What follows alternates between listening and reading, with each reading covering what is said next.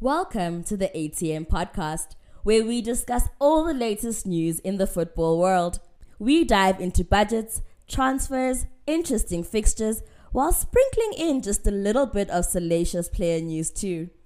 Episodes are uploaded every Tuesday and Thursday and are available on Apple Podcasts and Spotify at the ATM podcast. We are also available on YouTube, where we will be posting episode segments and other bonus content. We hope you guys enjoy our podcast. Drop us a like, even a review. Enjoy the show. Hello, guys. Welcome to another episode of the ATM podcast. I am gonna only be joined by Thabang today. Our Bakwe is in Durban on a sports tour. It's hockey, right, TB, or is it soccer? Nah, I thought it's like a family thing. Because I know some of the hockey, some of the hockey guys are here. I even spoke to. Oh yes, it is hockey.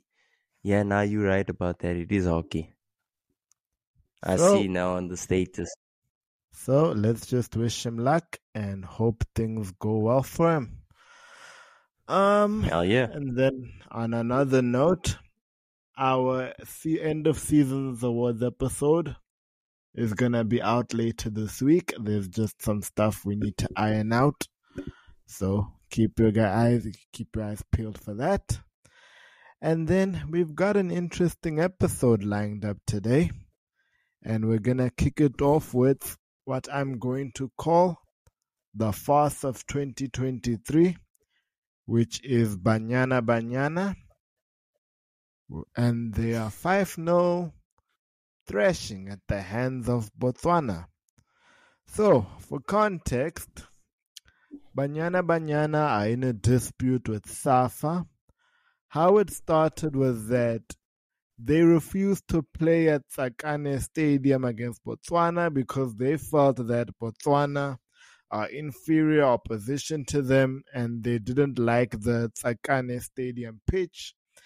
There have also been reports that they aren't happy with the payment structures for the FIFA World Cup, the women's one, just to note that. And there's been no agreement on how much they're going to get for qualifying for the tournament. Basically, a bonus dispute.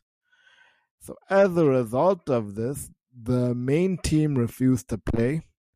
Desiree Ellis, the South African women's coach, had to get a team of basically nobodies, no disrespect, that had to come in and play the game against Botswana on short notice because SAFA wanted to honor the fixture and didn't want a no-show because it would be embarrassing.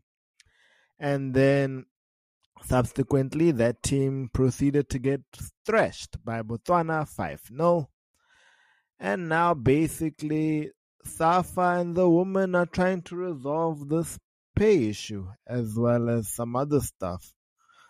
So that's pretty much it. I will say though that a representative from SAFA did say that there was no other stadium available. That's why they chose Tsakane Stadium. And I will also say that when I saw that pitch, like, oh my God, that pitch is ugly, guys.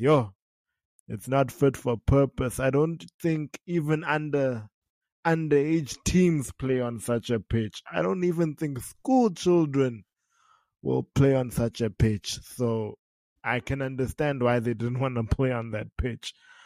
But this isn't a good advert for South African football. And if I'm not mistaken, the Women's World Cup is in 2 weeks, if I'm not mistaken. How do you feel about the situation, TB? Dude, I'm not even gonna lie to you. When I saw how that stadium looked, that was just ridiculous, bro. They spent so they were willing to risk the players getting injuries and possible other complications just so that they didn't have to spend money on a stadium. You gotta understand, Banyana wanted they wanted one of the World Cup one of the stadiums used for the World Cup, but obviously when where to organize the stadium so late, it's gonna cost you even more money. You know what I'm saying? So I think that's what ultimately gave them that decision, because that's a lie when they say, no, there weren't any other stadiums available. Moses Mabhida was empty. It was empty. So I mean, they just should have said, we didn't want to spend money on the venue. We didn't want to spend money on any of the sponsorship components like signage, the right to the event, use of the trademarks and logos, just things like that, bro. They didn't want to spend money on advertising, none of that. So it's not the best way to send the best team in Africa, away to the World Cup. And part of the reason for the complaint was also the dispute over bonuses that they are supposed to be receiving at the World Cup. Just I think the bonuses are per game. So SAFA just felt like the demands were ridiculous. But this isn't new, man. Nigeria had the same issue. Canada had the same issue where their football federations also didn't felt like the demands were excessive.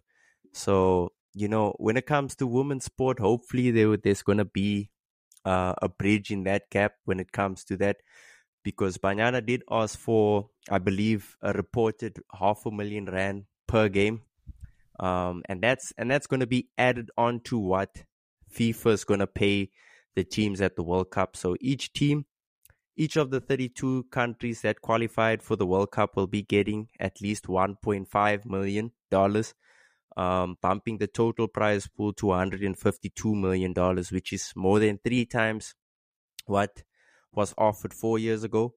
That means each player will be receiving $30,000, and the winning team of the World Cup, the players will be receiving $270,000. That's very good money. I'm not gonna lie to you, but that money's coming from FIFA. It's not coming from SAFA. And on SAFA's end, I think it's stingy, man, because I don't know if you're aware. Do you know the budget for the Department of Sports, Arts and Culture, right? So during the periods of 2023 to 2026, right, the total estimated budget is going to be around 18.9 billion. And this includes a baseline increase of 26.4 million for cost of living adjustments, which is, bruh, that's just ridiculous. So I mean, you're supposed to have the money, man. I mean, we talking about more than 18 billion rand, So on SAFA's end, it comes across a bit stingy, but they are not the only federation doing these sort of things. Like as I mentioned, you have the Canadian Football Federation doing the same thing, Nigeria doing the same thing. So, yeah, man, hopefully there'll be a bridge in that gap. But for Banyana, they deserve more, man. I mean, they are the champions of Africa, and you should be sending them away in a better way. And I mean, do you know the left wing? I also felt like Desiree Ellis, she should have possibly boycotted the game, because the fitness coach didn't arrive. If you don't know, she didn't arrive. The players did arrive to the original team did arrive to the venue at 11:30, which was the time they were supposed to arrive, because apparently, the Department of Sports, Arts and Culture, I mean, and SAFA was saying that, hey, these women don't want to play. They came to the stadium, trying to show the people that, no, that's not true. It's not that we don't want to play. We just want our demands to be met, and they were being denied entry, even though the stadium was free to the public, so people could just go show up to the stadium without buying a ticket for free. They didn't want the ladies there, but Panyaza Lesufi was there, who is the premier, and he eventually gave access to the Banyana Banana team. They ended up watching the game. Desiree Ellis looked very angry. She didn't bark out instructions as she usually does. Some of her staff weren't there. She had to coach a team who were just assembled on the day, so she didn't have any knowledge about a lot of the players. I mean, the winger was 13 years old, and that was the chick who was playing left wing. And I mean, man, it was just chaos, bro. It was just chaos. And on that end, I can't believe that we assembled a team just because the first team's demands couldn't be met. I think it's a joke, and I don't think the demands of the bonuses were far stretched. I mean, they could have definitely came to agreement with them, and there's gonna have to be an agreement before they leave to the World Cup. That's the sad thing. Are you gonna send the same team to the World Cup that just lost 5-0 against Botswana? I mean, you got to also look at I that and don't say, hey, think bro, that's possible. the players already registered. I don't think they can send that team that lost So 5-0. Not because they'll only get battered, but I mean, a 13-year-old going to that sort of World Cup, I imagine, bro. think the It's ridiculous. embarrassment for SAFA, dog, will be too much. And I mean, already, like, Exactly. I saw a lot of criticism for Danny Jordan, lots of calls for him to be like, basically like, yo, Danny Jordan, what you're doing is nonsense. Please, it's time for you to be fired and new blood to come in. Amen.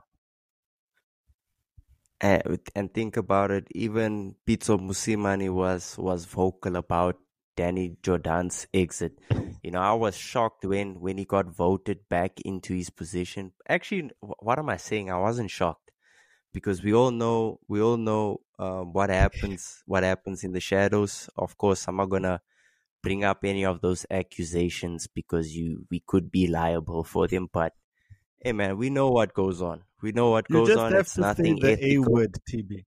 Just say the A word and you'll be safe. Alright, let's just avoid it. We'll say it's not ethical. But yeah, man, at the end of the day, when it comes to the respect of the women's team, it's gotta be there. It's gotta be there because I mean they currently the best performing national team in the country. So you gotta have a little bit more respect for them. Um, Safpu was there as well. They were not. They made sure to voice their opinions at the game, and they were even more angry at the security trying to deny the first team access into the stands. So I mean, just that, man. It's just ridiculous. The chaos shouldn't have been there. The girls arrived at the right time. They were gonna play the game regardless of their demands not being met. By the way, but of course, Safa had to show the iron fist. They had to be like, no, this is what we want. You guys are not going to dictate what we do here. What we do, you should be happy about whatever we do. So I don't think their demands on the bonuses will be met, but maybe they'll get somewhere close to that figure, maybe around 380,000 rand per game. And also, man, look, if they did pay the ladies half a million rand um for all those 23 players, right? The total fee the total fee would be 11.6 million rand. And I mean, for the sports, we're talking about the Department of Sports, Arts and Culture dealing with more than 18.6 billion rand. That money is there and it's available. It's not that that money isn't there. It's there, and they don't want to negotiate on that money for reasons that we are not aware of. But hopefully as time goes we will find more and more out, because there are journalists that speak on these matters. So hopefully as time goes forward we will figure more and more out about it. Just to close out, There is only one way. They are gonna have to agree on the bonuses because this is a black mark for SAFA. They have not come out of this looking good at all. I mean, even if the bonuses issue didn't come out, because at first we thought it was just a pitch issue, they were still getting a lot of Yeah, criticism because, as we've both said, Tsakane Stadium, that pitch is shit. That pitch is shit. it was horrible, man. And let's be honest, I don't want it to turn into a whole gender thing, but it is gonna come to that. The guys Yeah, in Bafana have never played on such a nonsense pitch. Let's be honest. They've never played on such a bad pitch in the country. Like, let's be honest, bruh. and they never will, and they never will. So it's also, like you have said before, it's also a respect thing. I think the Botswana thing, I did see that report. I did mention it earlier. But I'm sort of thinking now because I also saw a YouTube clip from the spokesperson that I referenced. They defended Botswana as a choice by mentioning that Botswana knocked the girls out of one of the Olympic qualifiers. I don't remember which year it was, but I think that was just I think it's just a, what's the word I'm looking for? A Like deflection defense. tactic to make the Yeah, girls look bad. And then in yeah, terms of that's the true. bonuses, I think they will just, the girls aren't going to get that money. But like you said, they'll probably have to come to a sort of compromise because the World Cup isn't far and we don't want to embarrass ourselves on the world stage. Like, I remember, I know it's a tangent. I'm actually reminded of the one time when we thought Bafana now we're going to Rio. We were dancing, only to find we're not going to Rio. So, Hey, man, quick that was tangent aside, disappointing. not disappointing. It was embarrassing, dude. Very embarrassing. So, Yeah. there's that. But honestly, if there's anything that needs to come out of this, hopefully Danny Jordan gets fired.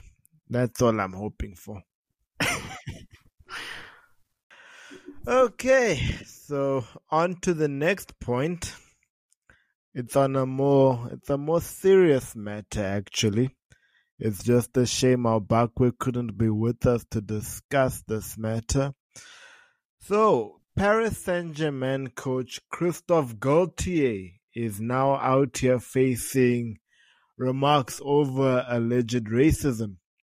So, what's happening now is that Gaultier is going to go on trial in December as a result of alleged racism and islamophobia, basically. So Mm. last week, Friday, he was arrested and taken in for questioning following an investigation that French police launched in April. And now he's going to be in trial December 15th before a court in Nice. So he's been charged with moral harassment and discrimination on the grounds of actual or supposed membership or non-membership of a particular ethnic group, alleged race or religion, Nice's public prosecutor Xavier Bonhomme said. So now there was a leaked email, this is dating back from his time at Nice, that Gaultier complained that there were too many black and Muslim players in the squad and complained that aside from the black players, all the Muslim players are going to the mosque on Friday. So now, Wow. at the time when this story was first breaking out, because it's not something new, basically Gaultier did what everybody does in this sort of thing, who don't want to take responsibility. He denied it. And then he even filed a defamation lawsuit against two sports journalists and the former sporting director at Nice, Julien Fournier, who actually at the time, I think it was last year, even said that if I had to go into the reasons why me and Christophe Galtier had a falling out, he will not be allowed to work anywhere in a locker room. So, yeah, that's where we're at. His son has also been questioned and has denied all wrongdoing. So, they both say they're innocent and they're not racist. So, that is where we're at. This is very damning for Gaultier because now you're basically being accused of being racist. Your former sporting director has kind of thrown you under the bus with the comments he made, especially now that you've been charged with racism and islamophobia, to keep a long story short. So, because he's a public figure, there has been talks of jail time, but personally, I think this is gonna drag and drag and drag, and I don't think he'll see jail time. Worst case scenario, he gets a fine and he never works in the top flight as a manager again. I don't think he sees jail time. Hey man, honestly, I think this whole story is just ridiculous. You know what I'm saying? Because look, you mentioned that when this first happened, it was at Nice, right? Yes. So PSG knew from his time from Nice that this informations came out. They probably were aware of it, and I think they shoved it. They've shoved it underground for a reason, bro. Because there's always gonna be cover ups, especially when it comes to people like Christopher. So the cover ups are just ridiculous, bro. And also I don't think you should be protecting these sort of people who say who have the nerve to say, hey, all these players, they just black and half of them are Muslim, so they're not here because they're at mosque. So I mean, how can that come out of your mouth? And then you think otherwise. And you see what I hate about racists in the West, because here in South Africa, racist will just be to your face. You let it be known. You know what I'm saying? So it's not harder to dissect, because at least this guy is he's showing you how he feels about you and what he thinks about you. There, it's like they'll say some slick things, and then when you confront them, no, I didn't say that. So it's hard to tackle racism when you're dealing with that. So I'm not shocked that it's taken so much time for this information to come down. But I don't think, as you mentioned, I don't think he'll face jail time. But his reputation will definitely be tarnished, and I think it would be tough and I don't think any top flight club will be willing to take the fire that comes with him joining your club. I don't think they will. I think he'll be blackballed just for that reason. I don't think they care about him being racist. I think they just care more about the public's perception of him. But that's business. You know what I'm saying?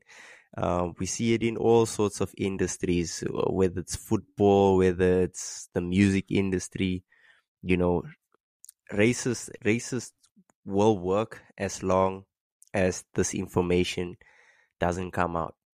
I wouldn't be surprised if 2 weeks later we find out someone else, another coach mentions things similar. And I think where the story really caught him is that right now there's some riots happening in France over a killing of an Algerian teenager who got shot at by the police.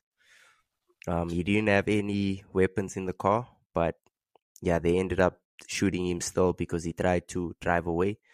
But so right now it's pretty hot when it comes to the talk on racism, and that's part of the reason why I think maybe there's gonna be a bit more seriousness taken when it comes to this coach's case, because he'll be used as the example. I believe. I think he'll be used as an example. I don't.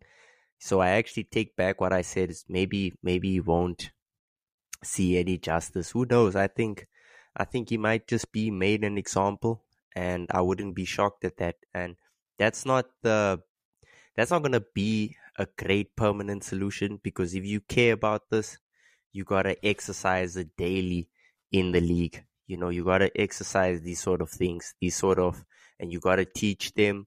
And it's something you got to bring up as regularly as you can to show people how much you care about these sort of instances. But we'll see how the case goes and what happens to him, and then what's more important, what happens after he gets convicted, or whatever the case is, what's going to happen afterwards with regards to trying to protect the players in the league. Okay, fair enough. I will say though that from my research and my understanding, PSG were aware of the accusations because this is something that's been brewing for a while. It's public knowledge that when Yeah. Gaultier left Nice, there were a lot of issues between him and Fournier.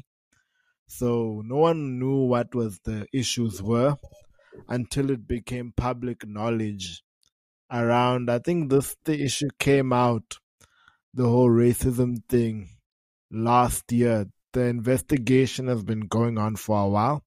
So PSG definitely were aware. They did have a conversation with Gaultier about it. They probably didn't think it would be a problem, but it is becoming a problem now. And considering how the season has ended and now this is an issue, it would probably be very easy for them to say, okay, Christophe, we're giving you the sack. Bye bye. And then I don't think it's related to that case that you mentioned of the 17-year-old, because Christophe Galtier, like I mentioned before, he was questioned in April about this thing. And that France killing happened sometime last week. And now he's going to be on trial in December. And I really don't think he'll be used as an example, because I've realized a lot over the years that I know we talk a lot about how like America is racist and all of that, but guys, France is also very racist. So, Very, man. and I do Now I'm not saying, think. Go ahead. man, racism is definitely an issue in France, man. We have a lot of people from Mozambique, Congo, who go to that country saying that they experience that sort of thing on a daily. Even people from Algeria, more Muslim type countries. So, I mean, for me personally, nah. By the way, I'm happy that you mentioned that PSG were aware of the information, because it just goes to say with what I was trying to mention, man. If you're gonna show people you care, you gotta actually show them you care. You can't know this type of information and then still hire him. You know what I'm saying? So, because now you haven't thought of how the players are gonna feel about it. And if you look at PSG, how many black players do they have there? Many. So they gotta deal with a coach who just came from another team having said these type of things, and they've got to look at him in the eye, be professional. And then when PSG don't win the Champions League, they looked at as divas. They're like, oh, these guys, they're getting paid so much that their attitudes just stink. You know what I'm saying? But then you realize there's actually more to it. There's a reason why their attitudes are probably like that. It's because there's more to it, So it's just sad, bruh. But hopefully in the future they show people that they really care, including their own players and other staff members. I will say though the club may have been aware of the situation, but I very much doubt that the players were. So I'll just leave it at that. Do you have any other closing thoughts before we move on to the next segment? Nah, I think we covered everything. Okay. All right. On to some Manchester United news. The Mason Mount deal is all but done. It's a 55 million euro deal with 5 million in add-ons. He's already completed his medical, and the announcement should be made sometime later this week. To be honest, I don't really care for this signing. When we sign players from Chelsea, they don't always tend to work out. Juan Mata, Mm-hmm. after some Mm-hmm. bright sparks, sorry, wasn't an unqualified success. Nemanja Mm-hmm. Matic only one good season, then the rest of his time wasn't really anything of note. So I am Yeah. a bit skeptical about the signing. I think there have been obviously other positions that we really need, like a backup number 6, because we know Casemiro is gonna get red carded, and a fucking goalkeeper. But from what I've read, it seems that what attracted Ten Hag to Mason Mount was his basically the pressing, the ability to read a game, and he feels that Mason Mount is gonna suit the system. Now, how do you fit him in is another story. You can play him out wide, but it seems that his best position is as a central midfield player or as a 10. But he does play wide. Maybe he can play there for Sancho, Yeah. but or for Anthony, your boy, because Marvelous Marcus has the one wing on lock. But I'm not really that excited for the signing, really. He's also coming off a very poor season, which is not all his fault, but I really find it hard to get excited about this signing. Same here. Same here, man. Um, before I get to the transfer itself, man, I just got a question to ask you.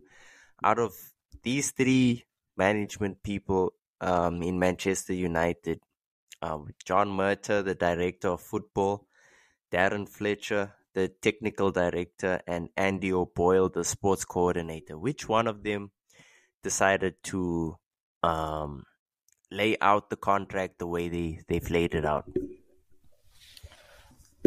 Are you talking about the how we're paying the thing? Man, I'm speaking specifically on the wage. Again, Manchester United's The negotiation 200K a strategy, week. bruh. It's a joke. It's honestly a joke. And you could see, man. So Mason Mount made apparently to Chelsea fans, he made it apparent that, hey, no, I love this club. I don't want to leave this club. He left the club for money. Let's be honest. He left the club, and I thought it was around 250,000, which would level him with Anthony. And I think Rashford is reportedly when he signs will be earning about 320,000 grand 320,000 pounds a week. Which, man, I think to myself, how do we afford this? And why do we keep doing this, man? Because it's just ridiculous. You know what I'm saying? It's honestly ridiculous, man. And we paid 60 million for a player who doesn't even fit a positional need, really. But hey, man, if he works out, I'll be the first one to say, hey, I take back what I said. I'm happy that he worked out. But I'm still pissed off, man, because out of every position, we possibly should have gotten a better a keeper, a new keeper, or another CDM, and definitely a striker, because the way it's looking now is that Rashford is going to play up top. Because, and I'm really mad at also one thing, right?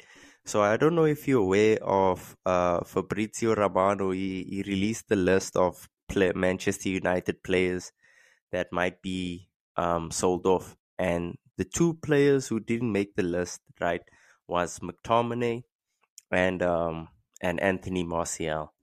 I'm quite disappointed in the Martial one, especially because he's just not available for us. He's really not available for us. So I already know for a fact Rashford probably will be playing that position for a lot of time this season, man. And we might have Mason on the left if Sancho can't pick up on form. But we do have some bright spots in Garnacho to look forward to. Anthony's gotta step up his game because he's gonna be crucial. And if he doesn't, I already think there's probably the majority of Manchester United fans who are pissed off at him.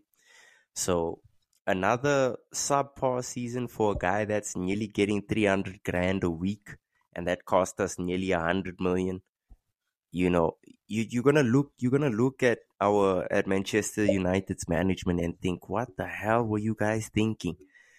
Because the reality is, when it comes to Anthony, we were the only team that were in for him.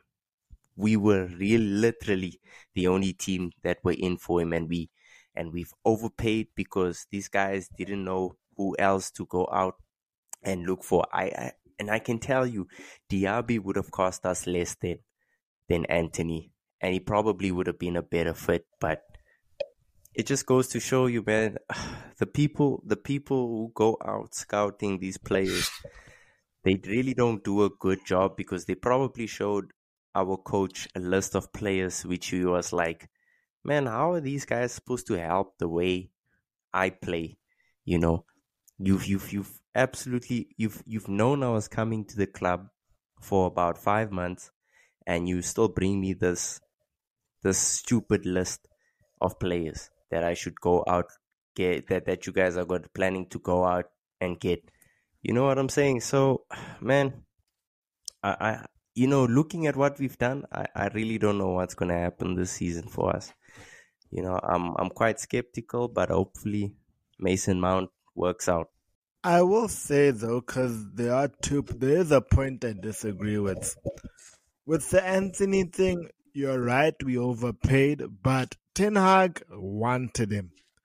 So if Anthony fails, I don't think you can blame the club for that. I think you have to blame the coach, because look, sometimes, yes, the Glazers do crap, and our sporting management and our squad planning isn't great.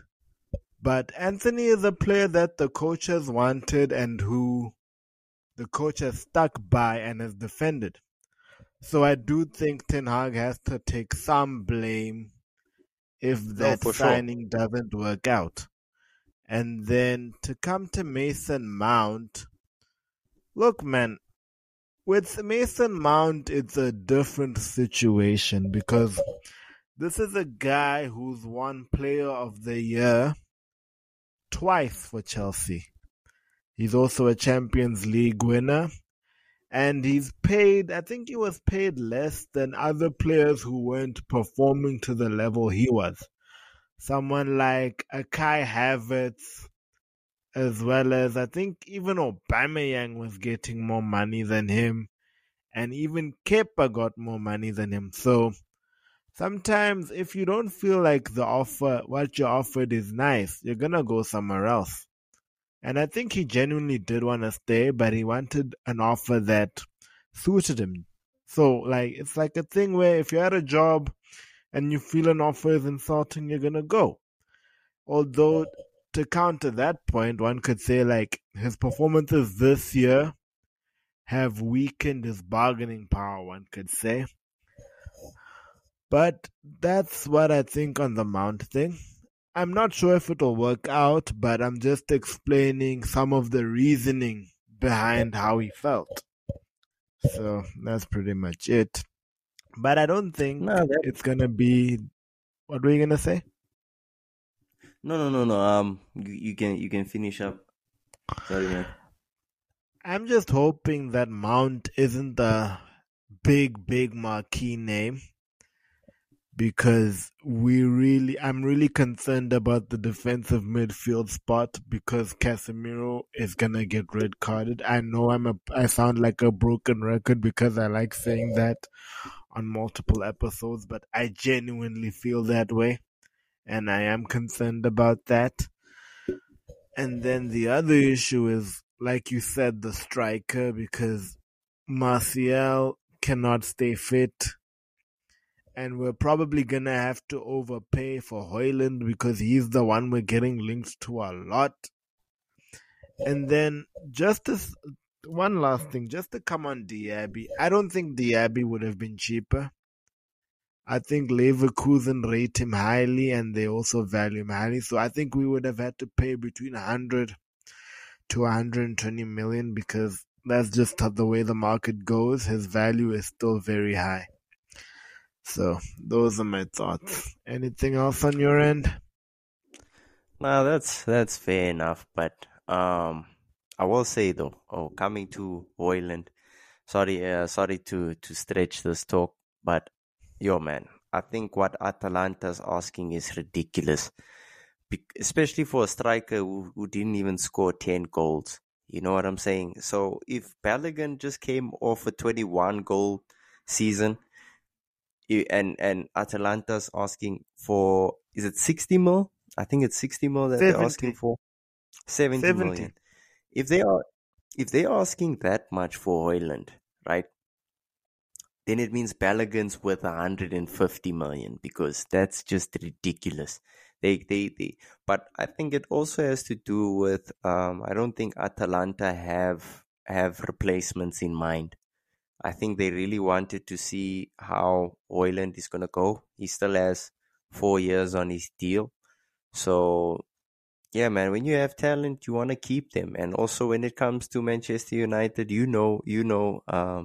when it comes to negotiations, Manchester United's not the best. We end up overpaying majority of the time. Since the Glazers took over, we literally always end up overpaying. So I think that's where that price comes from. Because look, remember how much Arsenal wanted for how much Ajax wanted for Timber from us. They were looking at 65 to 75 million for Timber, right? Arsenal's about to get him for between the prices of 35 million to 45 million. So it says a lot. It says a lot. We've got a lot of work to do with, especially when we look at our management structure. I think Darren Fletcher cannot be a technical director anymore. Andy O'Boyle shouldn't be a sports coordinator, and John Murta should maybe F off back to Everton. But obviously, I don't think that's going to happen.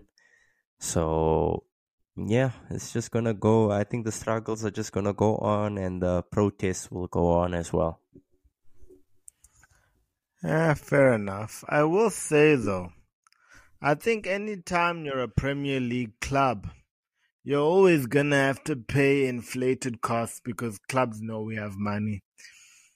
And to bring it back to Mason Mount, I saw this point made by multiple journalists on Twitter, where United, like you said, have this reputation of overpaying for players. And the journalist suggested, I don't remember his name now, that United should have just drawn a line in the sand to say, okay, in the past we would overpay for players, but that stops now. Let's walk away from this deal.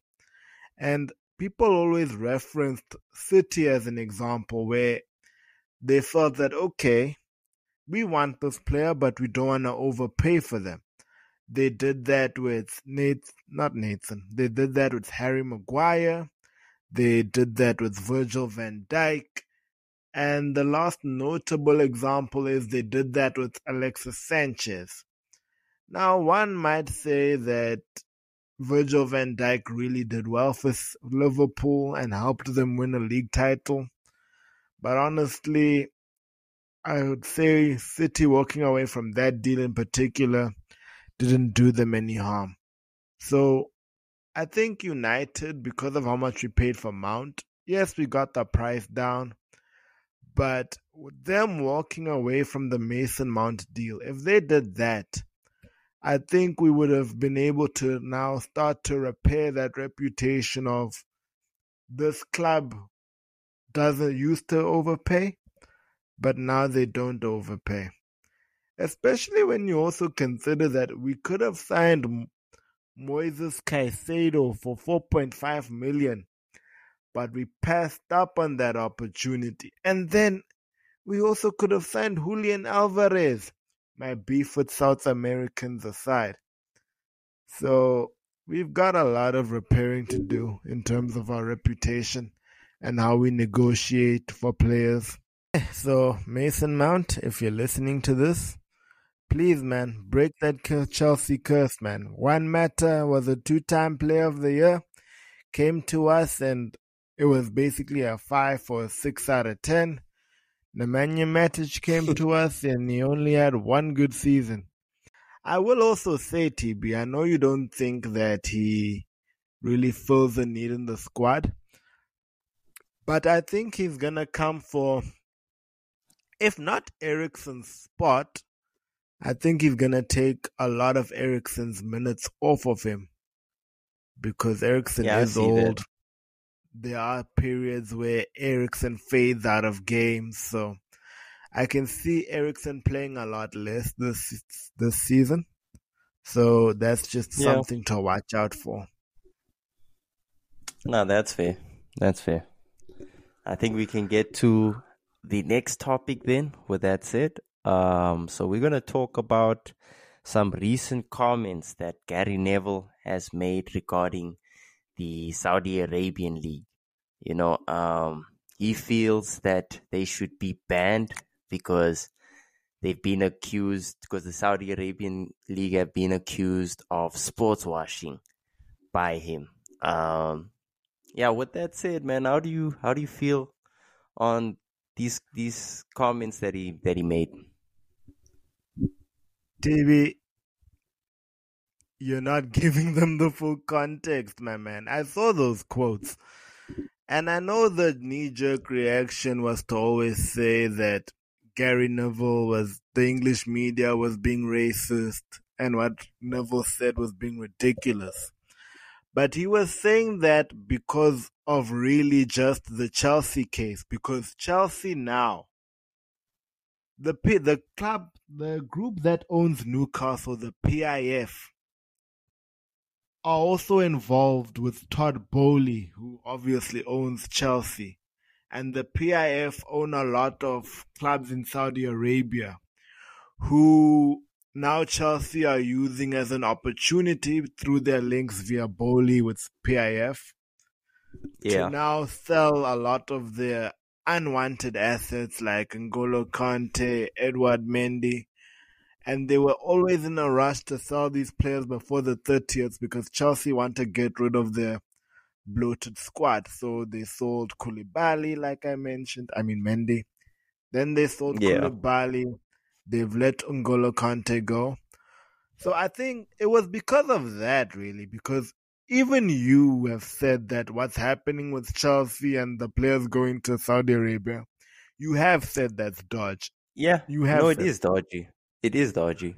I'm not gonna lie. So I think that's a form of not even sports washing. More, it's not anything to do with sports washing. It's more to do with, can I say, money laundering or fraud, or basically bending the rules. I could say that you could say they're bending the rules because effectively they're not really spending any money to get these guys out. They're just sending them to clubs that are already in communication with Chelsea, which is pretty much fraud because it's not like the public investment fund is spending any money to get these guys out of the team. You know, it's more like, yo, Mendy, I need you. Do you want to come to Saudi Arabia, man? We're gonna throw a big bag at you. You know, you'll have all these luxuries and then Mendy was like, okay, let's do it. And then they went to Lukaku was like, no, I'm good. I want to stay in Europe. You know what I'm saying? So it is dodgy, but then again, I you are right on I this just one want thing. I just want to Yeah, yeah. clarify again. The reason Neville was upset is because Bowley has links to the PIF. So I just wanted to clarify that aspect again for the audience. So Yeah. it is very dodgy in the PIF Chelsea case. And other than that, that's pretty much it.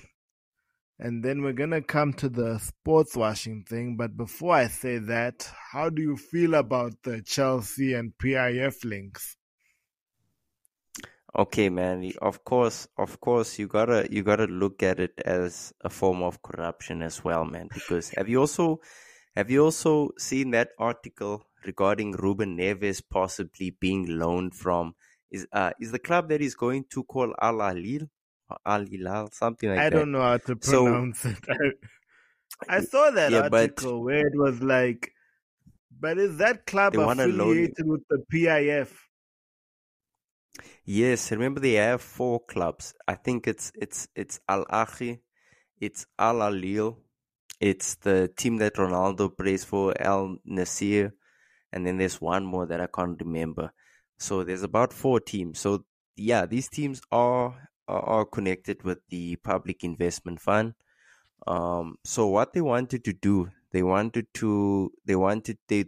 Ruben Neves. So now what they want to Yeah. do is they want to load him out to Newcastle, which gives Newcastle a pretty stacked midfield if you look at it, man. I mean, with the addition of Sandro Tonali, Bruno Guimaraes having played very well last season, and now them possibly getting Ruben Neves to form that midfield three.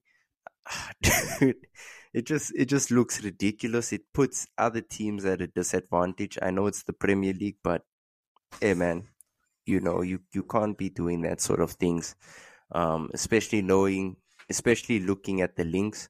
So with that regard, okay, I can agree with Gary Neville, and I didn't do him justice because, of course, I've already accused him without giving the full context.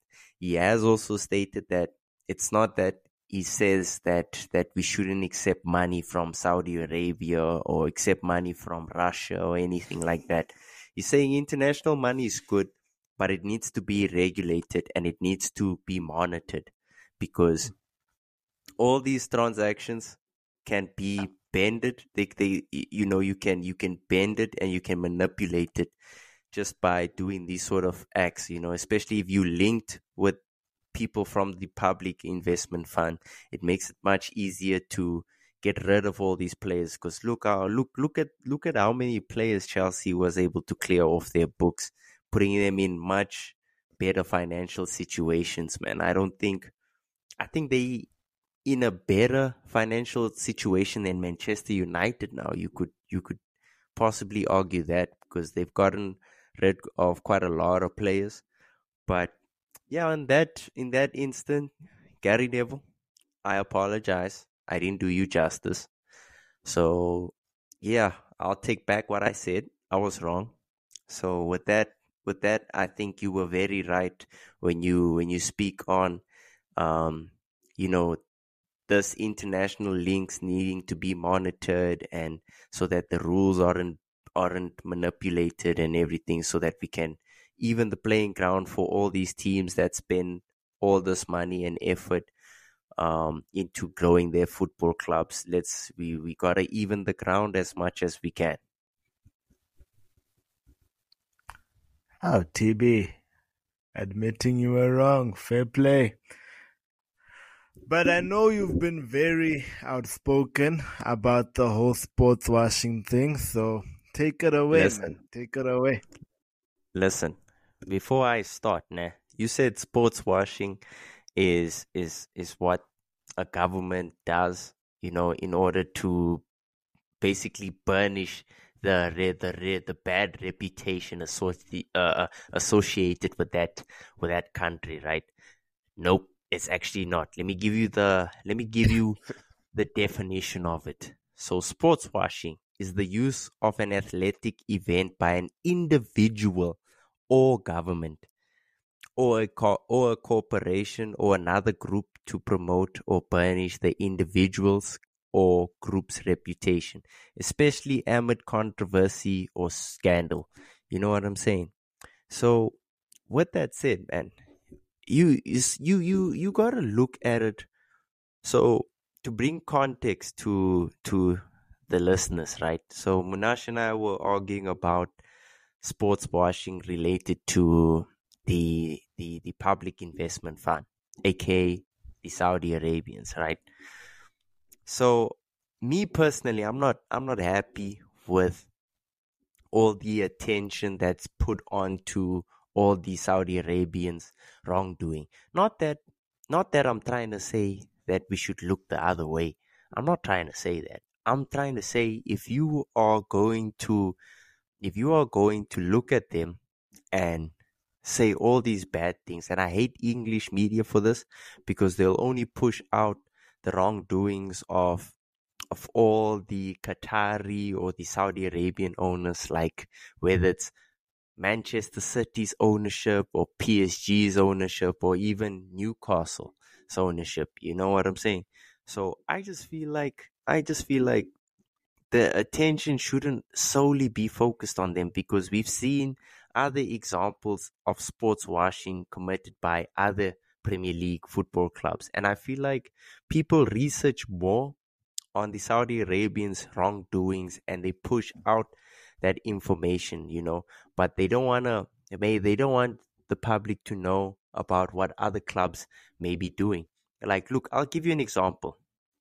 Okay. So here's some of the cleaner clubs in England.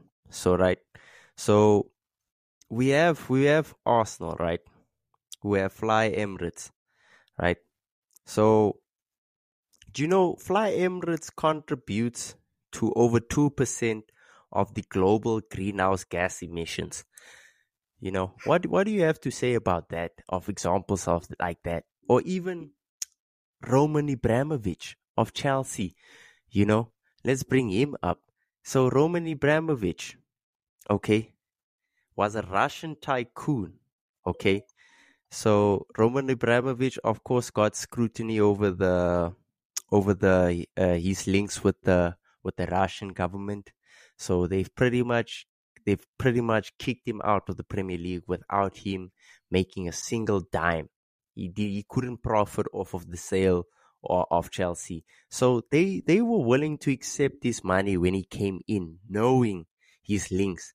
So now, as soon as the war starts, now you want to drive him out and say, hey, you guys are messed up and everything. But we got to talk about all the other clubs as well, man. There's Arsenal, like I mentioned. You have other clubs like Inter Milan who also have dirty sponsors. Just things like that, man. It can't just fly over. It can't just fly over your head. You know what I'm saying? And then you only focus on the Saudi Arabians. It actually can come across as racism. And let me tell you something. People will probably defend that narrative, the racism narrative. And that's what I wouldn't be shocked if they do push that out. But of course, that's what people do when they pushed against, when their backs are against the wall. As I said though, I'm not trying to soften the blow on these clubs' wrongdoings. Hell no. All clubs should be judged the same, and all clubs should face the same penalties for their efforts of sports washing. That's honestly how I feel. I feel like both sides should be punished, and there shouldn't be a centered focus on one group of people. So that's all I gotta say. Okay, TB. So my rebuttal to that is, okay, let's start with your definition. The reason a state being bad, being the worst for sports washing is because A, states basically, in terms of Saudi Arabia, they do things. Okay, we all know about how they treat LGBTQ people, how they order executions of prisoners and all of that jazz. So that's the issue with that. Like, and then I'm gonna compare it to United to bring it to that. We all don't like the Glazers, and it's been documented, well documented, how they never should have taken over United. But the Glazers aren't out here ordering executions and killing people. So that's the first part in terms of the definition. In regards to Arsenal and the Fly Emirates thing, to be honest, my man, you could have picked a better example because look, man, greenhouse gases. That's like saying, okay, I drive my car, it because of the gas it exhumes, I'm gonna buy Arsenal to clean my image. I will say though, you could have used a better example because they are the sleeve sponsor, if I'm Okay. not mistaken, is sponsored by this Rwandan company that's also associated with atrocities. And Arsenal have also received criticism for that sleeve sponsorship. So I don't really think it's a race thing. And I also mentioned the fact that us to bring it to a more local level when we were off air. I said that look, when we had the World Cup, we got a lot of criticism saying we should never have hosted this World Cup. It was dodgy, it was corrupt. And then to bring it to another group of people in 2014, when Brazil had this World Cup, there was a lot of issues around that World Cup. People saying, no, this World Cup shouldn't be happening. Well, mostly from the people, so maybe it's not the best example because our people are poor. And then there were also issues and criticisms around Russia, saying maybe they shouldn't host the World Cup because of Putin's issues around. I think at the time he was annexing Crimea, if I'm not mistaken. Do you remember if it was around that time? Just to confirm. Yeah, I think it was around that time. I'm not entirely sure, but yeah, I think it was. But So, it was definitely in the time frame. so around those times, Russia also there were also issues around their Olympics and their cheating scandals and their doping scandals as well, if I'm not mistaken. Yeah, Definitely the yeah. doping scandal. You do remember that. Especially the dope. Yeah, especially the doping, man. People, I think they weren't even allowed to compete at the Olympics. The Olympics happened in 2020, nah? Or 2019? Or was it the I'm not same year as the entirely World sure. Cup? No, no, no, no. It So, must have been a year after. so I get what you're saying when you're saying that you want everyone to be treated fairly in terms of the criticism. But what I will not agree with is this is racism against the Qataris or the Saudis because look, we've gotten criticism for it, our World Cup, and we're black. There's always been criticism towards the Glazers, how they've been saying that they should never have owned United and they are white. You've seen all the protests. We can document as well previous protests when they were about to take over. So that criticism has been there. With the Russians, with their World Cup, we saw that people were against it, and there were also accusations of sports washing there. So I do hear what you're saying, but I will not agree with this is racism against the Saudis or the Qataris. So that's my two You know, cents on it. you know what? If you put it that way, you make a lot of sense.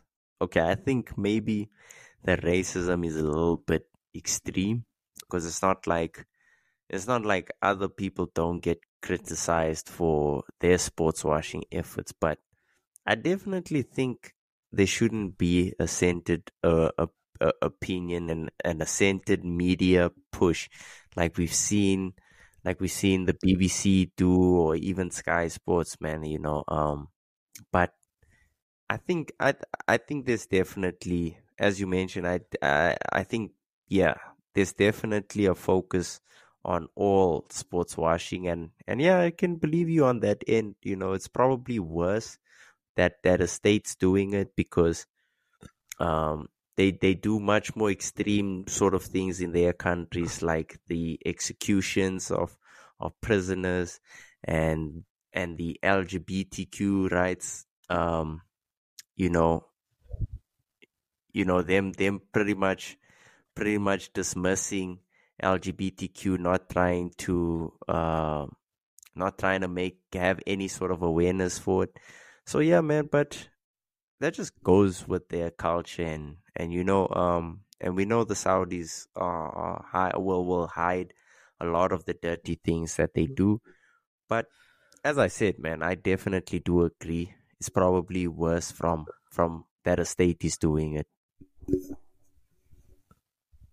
And also, to take all the politics out of it, if we have listeners that are one of those, I don't want politics, even though that would be stupid.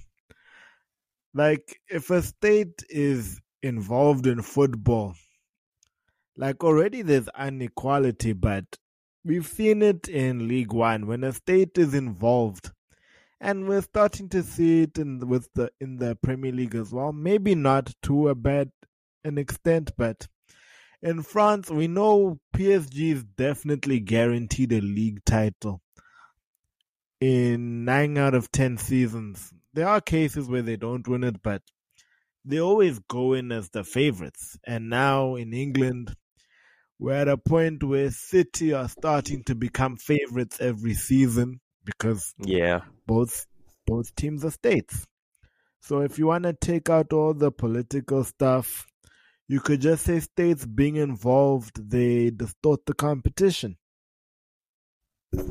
That's fair play, because your City's making an absolute mockery of the league right now. They definitely look like they're making the Premier League a Farmers League. Is that the fourth championship the fourth Premier League title that they've won in like 4 seasons? I think 4 and 5. 4 and 5. 4 and 5.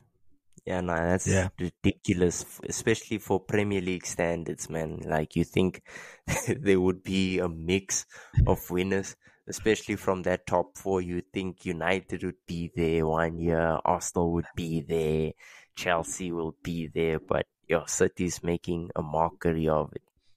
But to be fair to City, one thing I can say is that the team's been perfectly constructed. It's not like we've seen like a Galactico level team like we've seen in Spain, with the Zidane, David Beckham, R9. You know what I'm saying? That team was wild, bro. Like, so we haven't seen a Galactico type of team, but yeah, maybe you could put City there, but I mean, man, I think it's down to their coaching, to be honest. I really do think it's down to their coaching of why they're so successful. Nah, that's fair. And to add on, I will say though, what could make us a Farmers League in terms of City is that City have a lot of money and they're spending it properly. I mean, PSG, there have been times where they've bottled league titles and they don't spend the money smart. I mean, they're out here doing another rebuild. And also, I think in the Premier League, there have been periods of domination. There were periods where United were dominant. There were periods where Liverpool was dominant. So I do wonder how long the City dominance will last. Some say that it will last as long as Pep is there. I don't know. What is more interesting for me is what their succession plan is after Guardiola is gone. That would be really interesting. And 2025, you'll end up blinking and then it's 2025. So I really wonder. But City seem like they always have the next plan in place. I mean, other coaches have been very successful as well, just like Manuel Pellegrini. And then who did they have before him again? I think it was who was it? Mancini, I think. Yeah, Roberto Mancini. So you know they can Pellegrini was a mixed bag, though. Pellegrini was mixed. but There look, was at some least good he's, and bad. but look, some of our coaches can't say they got a Premier League trophy. You know what I'm saying? Some of our coaches can't say that. You know that we've had, and when and I'll give you examples. Louis van Gaal doesn't have one. Mourinho doesn't have one. So I mean, you know, you measure success on the trophies that you win at the end of the day. So you could say mixed bag, but I mean, he won the biggest trophy in England, man. So you know, he was as successful as he could be. You know, of course it couldn't stretch as long as Pep, but he was pretty successful, man. At the end of the day, he was pretty successful. I suppose that's fair. I guess we'll just have to watch the space. Well, that wraps it up for today's episode, guys. Like I said before, our end of season show will be up later in the week. In that episode, it's me, Lal, and Albakwe. There were just some stuff we needed to sort out with that episode, but it will be out later this week. Sorry again for the long hiatus. We just had some stuff we needed to sort out. I love you guys, and I'm Munashe Kirimi, signing off.